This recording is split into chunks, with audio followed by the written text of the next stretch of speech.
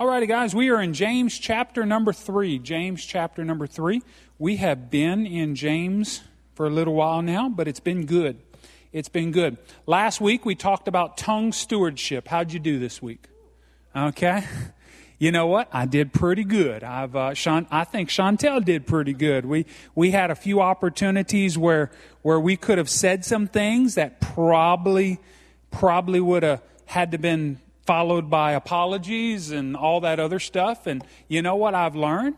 I don't have to say everything that's on my mind. I don't have to respond to everything. I can just smile and wave. I can, you don't have to. You don't have to. So if I can do it, you can do it. Amen. So again, let's keep heading in the right direction. This week, a few less verses, but it's probably a little bit of a deeper teaching.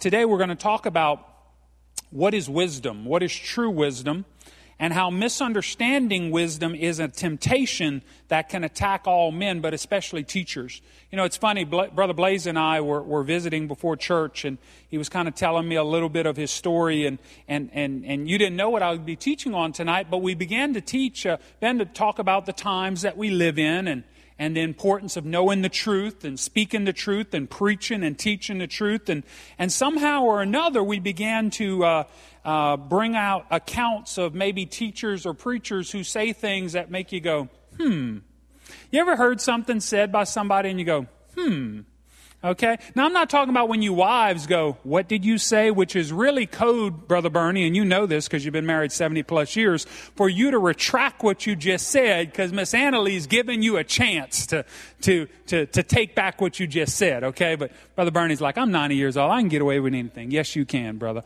Okay? But normally, Jennifer, when you ask Brandon, what did you say? That's really code for him to try to retract that statement, and normally we begin to crawfish back.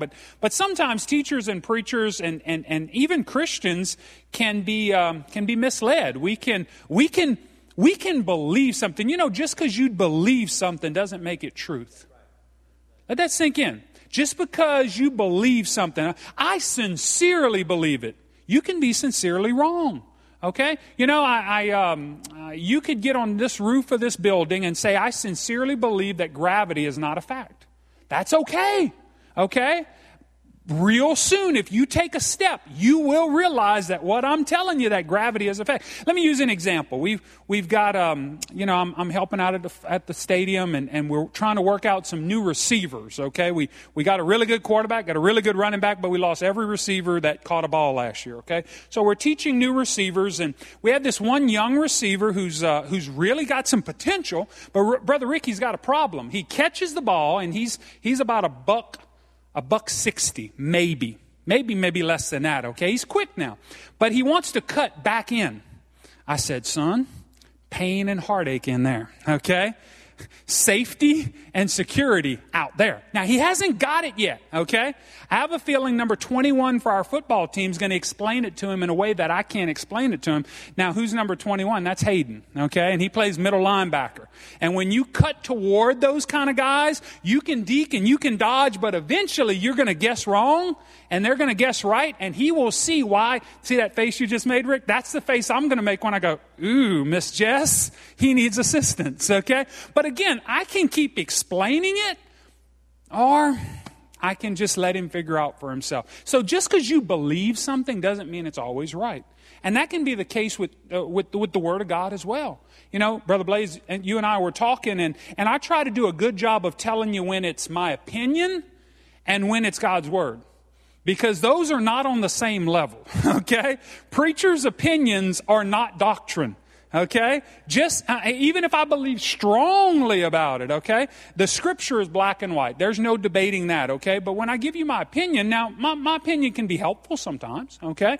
But it's not doctrine. It's not absolutely infallible, okay? As Brother Blaze reminded me, hey, if I'm wrong and somebody corrects me, hey, I've got a little brighter, okay? So today we're going to talk about the temptation of maybe misunderstanding what true wisdom is, understanding the difference between what wisdom of the world is and what wisdom from above is, because they are two very different things.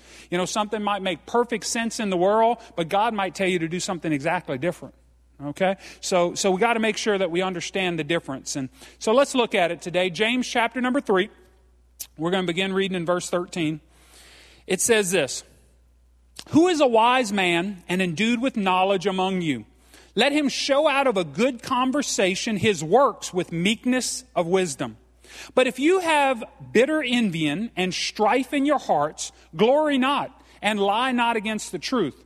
This wisdom descendeth not from above, but is earthly, sensual, devilish.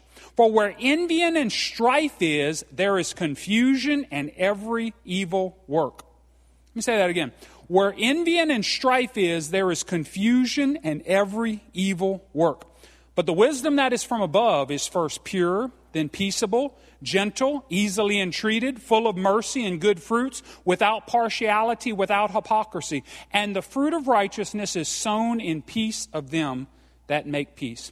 Before I pray, I do want to remind you, our teenagers are popping balloons back there. So I know we have a law enforcement, we have some folks who understand personal security, and when you heard some pop back there, you were like, so our kids are popping a balloon or two back there. So I just wanted to give you a heads up. Nothing to worry about, okay? So let's pray together, can we? Lord, we love you. We praise you. I pray today, Lord, that you would help me to communicate your truth in a way that would be a blessing to your people. Lord, help us to realize there's a big difference between the world's wisdom and your wisdom. We need your wisdom. We need your discernment. We need truth from above, Lord, because that will make all the difference in our lives, make all the difference in our church. Help us to avoid that temptation, Lord, that just because it sounds good, just because it works, it's truth. No, that ain't always the case. Touch us today and strengthen us today by your word in Jesus' name. Amen. Verse number 13 says, "There's a wise and an understanding man." Note the question, who is a wise man and endued with knowledge among you? The term wise man refers to teacher or someone knowledgeable in the word, okay? By teacher, of course, James is talking to the church. He's talking to anyone among us who teaches the word. Anyone who's taught a Sunday school class. Anyone who's taught a small group. Anyone who's kind of revealed, the Lord has revealed some truths to them. He's talking to us. So he's really talking to every one of us, okay? If we're going to be knowledgeable of the word, we have to understand that. So he's really talking to all of us. Now, more specifically, he's talking to teachers, he's talking to preachers, but he's really talking to everybody in the church. Do you want to be a wise teacher? Do you want to be a teacher of knowledge? If so, this is some things you ought to do. First of all, note, some of the teachers to whom James was writing did not understand the meaning of true wisdom and knowledge. Some of them were acting most unwisely and about as empty-headed as a person can act. You ever met any of those folks? How many have figured out that common sense should be renamed uncommon sense? Because it ain't near as common as it used to be. Those things that just naturally make sense, okay? They don't make as near much sense as before. Believe it or not, I had to explain an old phrase that Cecil Janway taught so many young ministers. There's nothing to be learned from a second kick from a mule. Now, I don't have to explain that to you, right? You get kicked once, you pay very close attention whenever you're near that mule. I had to explain that to a kid this week, okay? Maybe he's never been kicked by a mule, but if you've been kicked once should be enough, okay? Now, some of you ain't never been kicked by a mule, but you've been kicked in some other areas, hadn't you?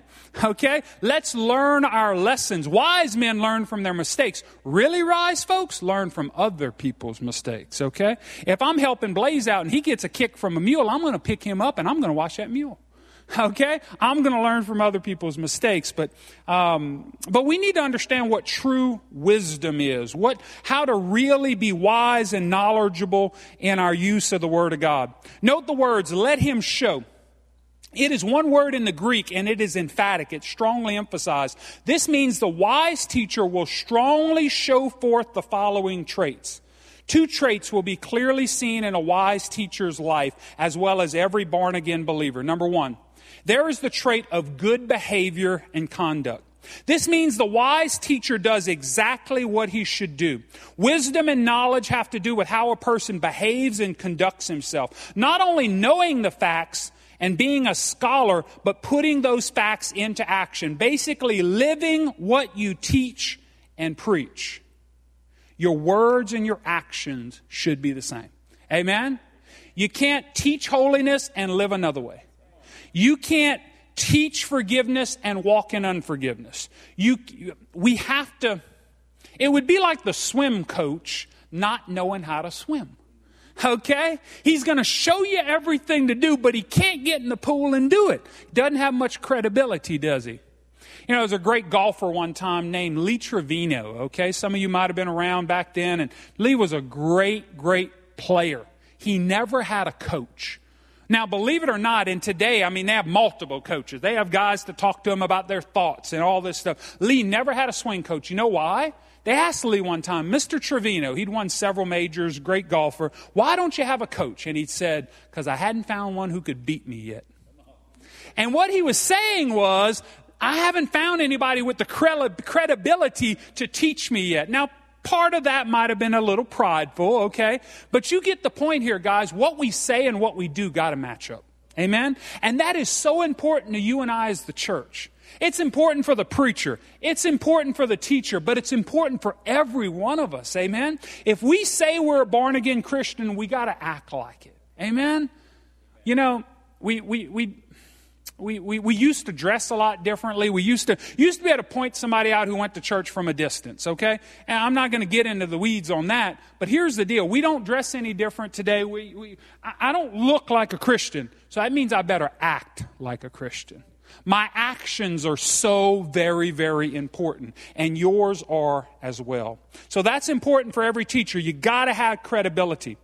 As a teacher, as he teaches life lessons, he must live and model good behavior and conduct. A teacher, a believer, must be a good person and live just as what he teaches and preaches. Guys, we got to live by this book. We got to be people of this book. Note this critical fact. In the eyes of Scripture, the truly wise and knowledgeable teacher is not a person who has all kind of facts and theories, speculations and notions in his mind. Rather, he is a teacher who is a good person, who's moral and just, a loving and caring person, a person that not only hears the Word of God, but does the Word of God. Amen? You see, guys, I don't want to know how much of the Word you know. I want to know how much of the Word you put into action. Okay? I've met some folks that they can articulate the Word amazingly, but they couldn't lead somebody to Jesus if they tried, Blaze. I haven't used this phrase in a long, long time. They're so heavenly minded, they're no earthly good. Let that sink in. The good news is none of y'all are like that. Okay, that's my former church. Okay, but let's make sure that we keep things in balance. Do we know? Now, am I saying don't know the Word? No, you're missing the point. Know the Word, but apply the Word. Know all about the Word, but know the person of the Word, Jesus Christ. Amen?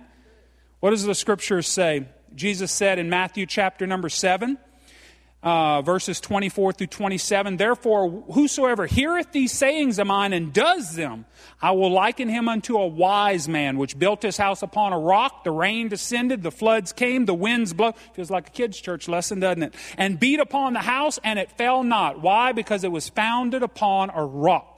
And everyone that hears these sayings of mine and does them not shall be likened unto a foolish man which built his house upon the sand. The rain descended, the floods came, the wind blew and beat upon that house, and it fell, and great was the fall of it.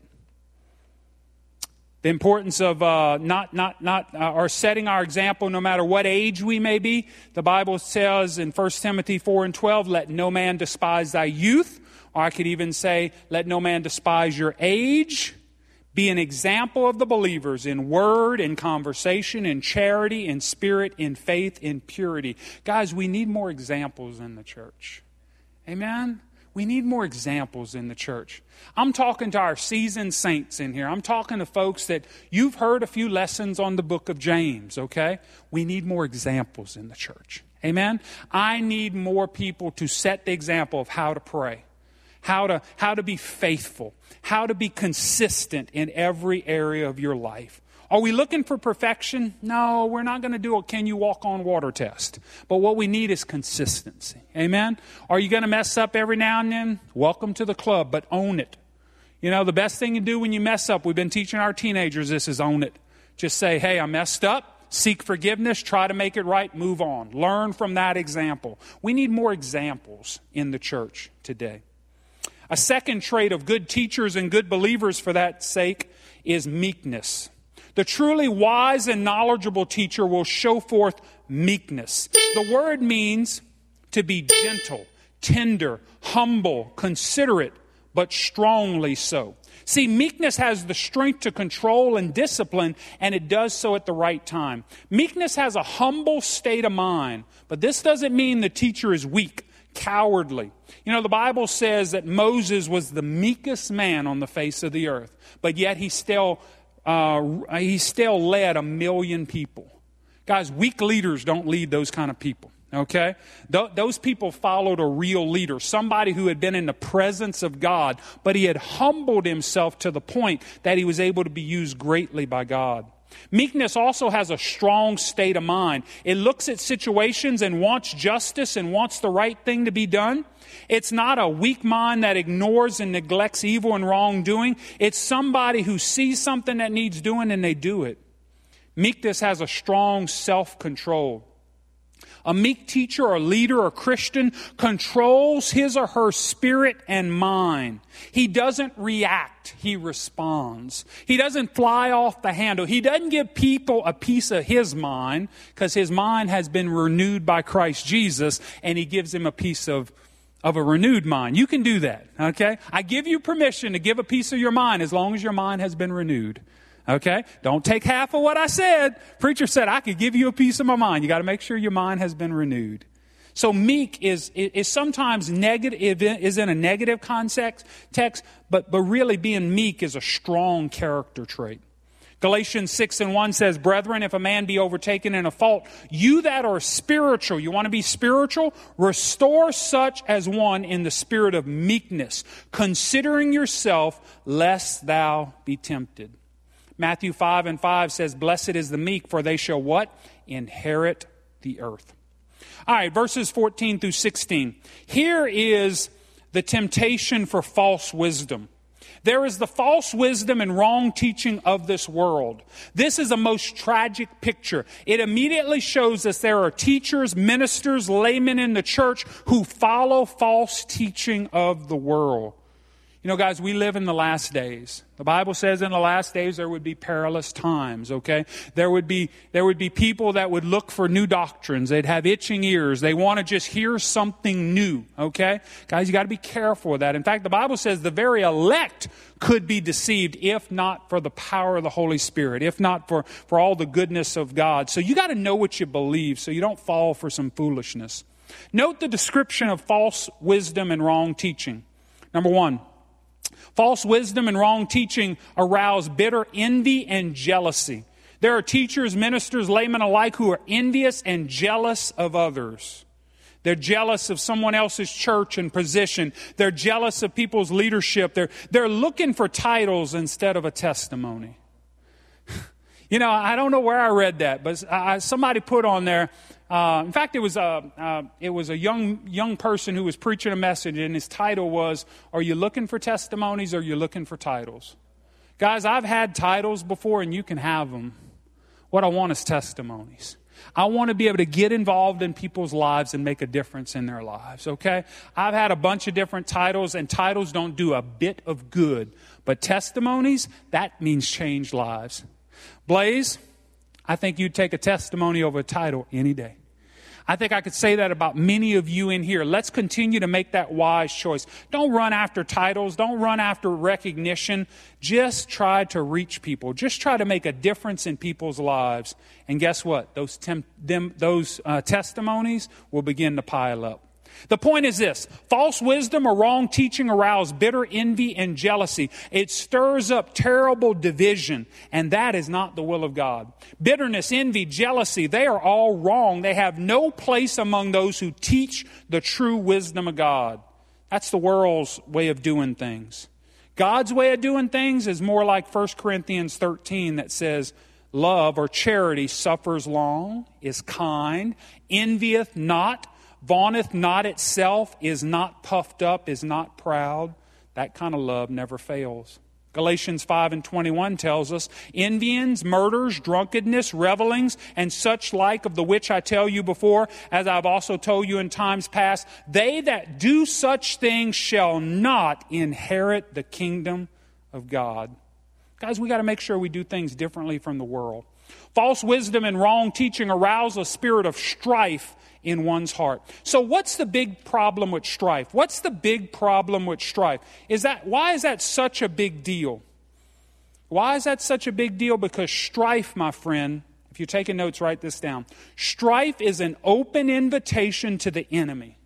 Strife is an open invitation to the enemy. How can you say that, Pastor? Because look at verse 16. For where envy and strife there is confusion and every evil work. Who's the author of confusion? Is the Lord the author of confusion? No. He's got his ducks in a row. He's got this thing figured out. The enemy of our souls is the author of confusion. Strife is the open door for the enemy to come in. It'll happen in your family. It can happen in a church. You ever been in a church where strife started to stir up, and next thing you know, by the way, that was a rhetorical question, okay? We're sitting in a sanctuary where we saw this play out before. But guys, we can be better than that.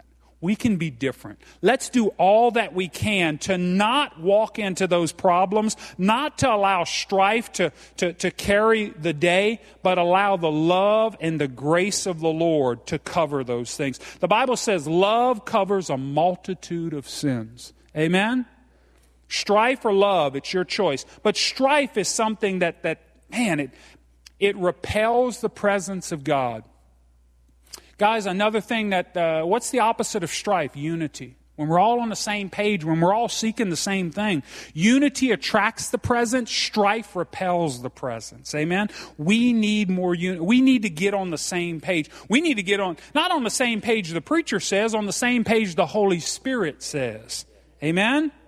And that's speaking the same things. That's letting the words we say and the deeds we do be the same. And that's what James is trying to get across right here. False wisdom and teaching arouse a spirit of boasting and pride. You seen that before? And how many know pride comes before the what? Fall. Amen? We want to make sure we remain humble. We want to make sure that we realize that, I told Brother Blaze this before, that my opinions cannot save a soul. My thoughts cannot change a life, but God's word can. Amen? It doesn't say Blaze's words will not return void. It doesn't say Pastor Mo's words will return void. It doesn't even say Miss Chantel's words will not return void. It says God's word will not return void. Amen? So we need to stand on that, and that is true biblical wisdom. Amen? Matthew 23:12, talking about pride, says, whosoever shall exalt himself shall be abased, and he that humbles himself shall be exalted. The Bible also says that God resisteth the proud, but gives grace to the humble. How many in here need some grace? That would be an IQ question. Every hand should have went up. We all need grace, so we need to make sure we humble ourselves so that we can receive that grace in good timing. Amen? False wisdom and wrong teaching also arouse a lie against the truth. It means two things. First, the false teacher is inconsistent with the word. He's not living and teaching the truth. He's living a lie, teaching a lie, some false doctrine. Secondly, the false teacher is inconsistent in what he teaches and he does. He says one thing, he does another. There's a great warning to that found in Romans chapter number 2. Romans chapter number 2, verses 21 through 23. Thou therefore which teachest another, teachest thou not thyself? Thou that preachest a man should not steal, do you steal? Thou that sayest a man should not commit adultery, do you commit adultery? Thou that abhorrest idols, do you commit sacrilege? Thou that makest thy boast of the law, through breaking the law, dishonoreth God. Guys, we need to make sure that what we say and what we do is the same. Paul gave this warning to Titus in Titus 1:16. They profess that they know God, but in works they deny him, being abominable and disobedient, and to every good work reprobate. That means no count. That means no good. That means that dog don't hunt. Okay? We want to make sure that we're not like that. Amen? Now note the source of false wisdom and wrong teaching. Does it come from God? Nope. It comes from the enemy. It comes from the prince of this world. It comes from this world. False wisdom is of the earth. It centers and focuses upon this world. It follows the nature of man, which is contrary to the nature of God. It teaches great ideas and principles. It's a feel-good talk. We talked about that before church, didn't we, Brother Blaze? It's like more motivational talk. Okay, you need motivational talks before ball games, okay? If Miss Chantel's trying to help you regain your health, you might need a motivational talk for that. You don't need motivational talks in church. Amen? You need the Word of God. You need the Word that changes somebody. You don't need me to rah-rah you because guess what? The enemy's waiting for you out there. You better have some ammunition. You better have something you can use against him. Amen? And that's truth and that's wisdom. False wisdom that comes from the world is sensual. It's based in the natural. It's unspiritual. False wisdom and wrong teaching are devilish or demonic. It just causes all kind of nonsense. Note the terrible effects of this false wisdom and false teaching. The person who follows the false wisdom of this world, who selfishly seeks position, wealth, authority, who seeks recognition for some novel idea, who envies and strifes others, he will cause confusion and every evil work. As I said, where strife is, every other evil is as well. The confusion and evil caused by false wisdom and wrong teaching, by teachers who live and teach contrary to God and His Word, are endless. But this much needs to be said. The effects of wrong teaching, the following of false wisdom of this world, should cause every minister, every teacher, every believer to awaken, examine our lives, what we believe, why we believe it, and get back to the Word. Amen? Paul's example to us all is found in 1 Corinthians 2, verses 1 through 5, where he said, "And I, brethren, when I came to you, came not with excellency of speech or of wisdom, declaring unto you the testimony of God. For I determined not to know anything among you, save Jesus Christ and Him crucified. I was with you in weakness and in fear and in trembling, and my speech and my preaching was not with enticing words of man's wisdom, but in demonstration of the Spirit and power, that your faith should not stand in the wisdom of men, but in the power of Almighty God." 1 Corinthians 14:33, God is not the author of confusion, but of peace. Amen? We need more of that in the church. We need more of that in our lives. We need more of that in our hearts. Verses 17 and 18, I'm almost done. There is the true wisdom of God. 3 significant points about the true wisdom of God. Number 1, the source of true wisdom is God. True wisdom comes from above. It comes from His Word. Amen? It comes from you praying James 1 and 5, one of my favorite scriptures. If any man lacks wisdom, what? He can ask God for it. Who'll give it to him. That's good stuff. Secondly, the description of true wisdom is clearly stated. What is the wisdom of God? What does the wisdom of God look like? Let's look at it. First, true wisdom is first of all pure. The word pure means to be free from fault and defilement. It means moral purity. It's pure. Matthew 5 and 8 says, "Blessed are the pure in heart, for they shall see God." This is what true wisdom is. It is first pure. First of all, purity. Purity is first in importance. It hadn't been mingled with anything of the world. It is truth. It is God's Word. A wise teacher, minister, Christian alike is a teacher or a believer who lives a pure life and teaches that men must be pure before God. 1 Peter 1 and 16, it is written, "Be ye holy, for I am holy." So true wisdom is pure. Secondly, true wisdom is peaceable. The word means to bind together, to join and weave together. It means a wise teacher is bound, woven, and joined together with himself, with God, and with his fellow man. The wise teacher does all he can to keep the peace and to make peace where it's been broken, whether between 2 individuals, 2 groups in a community, a nation, whatever. A wise teacher understands the peace of God, works to bring men closer to God and closer to each other. Romans 12 and 18, Paul says, "If it be possible, as much as lieth in you, live peaceably with all men." As much as it is possible.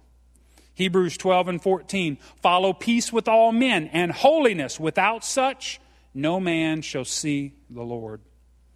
So true wisdom is peaceable. True wisdom is also gentle.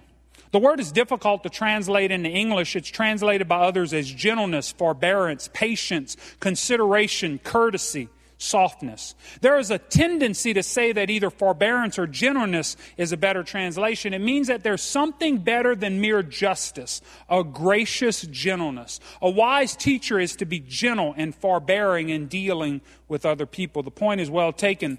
We must be gentle and forbearing in dealing with people. The last thing we must do is criticize, condemn, neglect, ignore people. We must reach out to the world with the gospel. We must treat people with a loving gentleness. We must show the grace of God. Amen? Ephesians 4:2, with all lowliness and meekness, with all long-suffering, forbearing one another in love. Colossians 3:13, forbearing one another and forgiving one another. If any man hath a quarrel against you, even as Christ forgave you, you also do. True wisdom is gentle.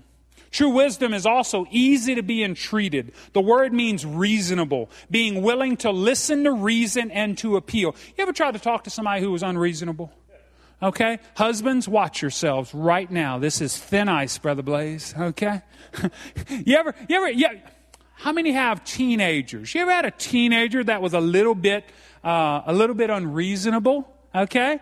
It happens sometimes, huh? Let that not be said of us. Okay? Let's not get ourselves so worked up in a tizzy that we become unreasonable.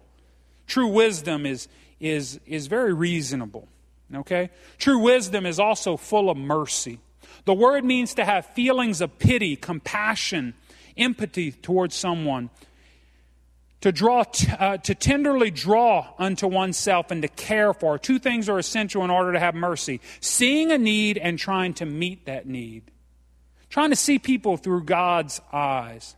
Showing mercy.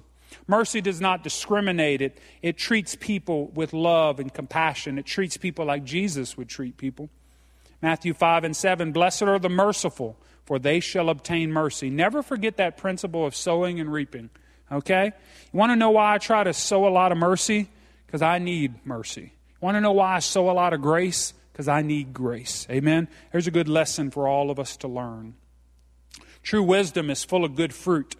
It means the wise teacher actually reaches out and does something to those in trouble. In other words, he's not so heavenly minded, he's no earthly good. He's putting what we knows into practice. He loves people. There's fruit of the Spirit in his life. There's fruit in his ministry. There are people that are being reached for the gospel.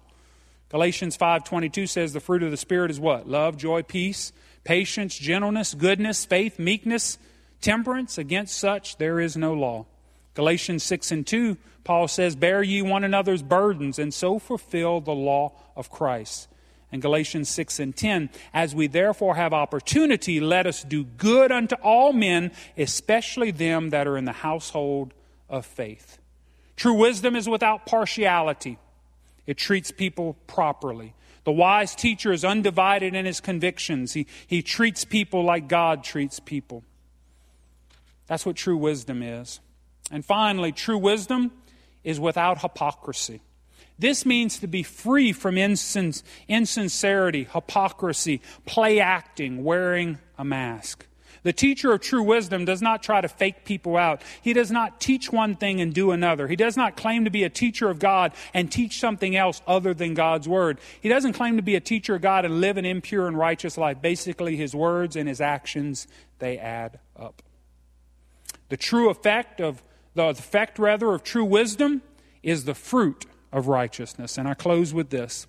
A life and world of righteousness. Note how righteousness is brought about by making peace. Righteousness, men living like they should, men treating each other and treating God like they should, can never come about unless we are at peace with each other and at peace with God. This means something of critical importance. The greatest need that man has is for peace. Peace with each other and peace with God. But you can't have peace with your brother until you have peace with God. You know, the Bible tells us to love God and love people. How many have figured out one's a lot easier to do than the other? Okay? It's pretty easy to love God, isn't it? Because when you truly see in His Word that He loves you, that He died for you, that He made total provision for you, it's just natural to love Him. But how many have met some of God's people? Okay? I've even figured out God's got some nasty children. You met them before? You've seen them before. You took them to dinner before. Okay? We've been there. We've done that. But here's the deal, guys. We need peace with God, and then allow that to bring peace among men and women. The true teacher will work and work for peace, struggle and struggle to get men and make peace with each other and with God. Just picture the scene. Men at peace with each other, men at peace with God, a world of peace. Don't look now, but I just described Revelation chapter number 20, the millennial reign, and Revelation 21 and 22, the new heavens and the new earth. So there's coming a time where all that's going to happen. In the meantime, we have a world to live in. But here's the key thing, guys. If you'll remember, it is well with your soul, it makes everything else easier. It makes even those difficult people just a little bit easier, okay? You know, I wish, Brother Blaze, I could make your life so much easier and you did not have to have another difficult person come your way. But I can't do that, okay? I can't do that. And with you throwing your hat in the political ring, you're going to have to deal with some difficult people. And if you're our next sheriff, you are entrusted with keeping those difficult people where they belong. Okay? But you know what? Peace with God will make it a whole lot easier. Amen? It's like Mama used to say, a little sugar makes the medicine go down a little better, don't it? So guys, I just want to challenge you today. Allow the Lord to touch your heart. Allow the Lord to strengthen you. Stand on the truth of God's Word. Teach the truth. Live the truth. And let the truth change you. Let's look at the words of Jesus as I wrap things up. John 14:27.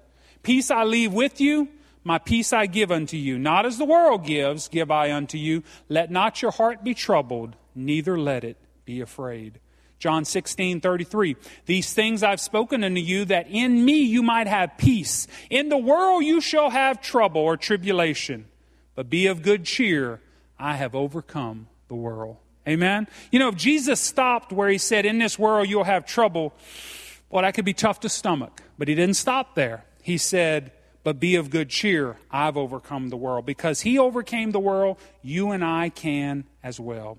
Romans 14:17 sums it up by saying, for the kingdom of God is not meat and drink, but righteousness, peace, and joy in the Holy Ghost. Amen? With every head bowed, every eye closed. You know, the focus tonight was the temptation of teachers or believers to teach untruth or to get caught up in false doctrine or things that are out of contrary with the Word of God. But there's also the distinct possibility of people believing false teaching, following false teaching. We need the Holy Spirit's discerning power to know who we can trust, to know the truth. Because the Bible says the truth will set us free. Especially in these last days, we need the discerning power of the Holy Spirit. We need to know the Word. We need to know what we believe. Maybe you're here today and you need peace. You need a confidence in your spirit that to overcome whatever you may be dealing with. I'd just like for you to respond to the Lord right now. He's in this place and He wants to touch you. Stand on His Word. Stand on the truth. Be consistent with what we believe and how we live, and watch the Lord bless us. Watch the favor of the Lord follow us as we do all that He's calling us to do.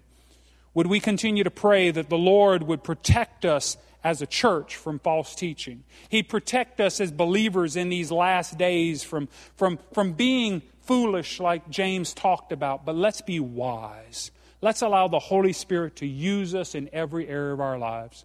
Lord, I pray over this congregation right now, every man and every woman here tonight, that you would touch them, that you would help them to know the truth, and the truth would set them free. Holy Spirit, you're welcome to touch our hearts. You're welcome to speak to our hearts. You're welcome, Lord God, to reveal to us, Lord, what's true wisdom and what's false teaching.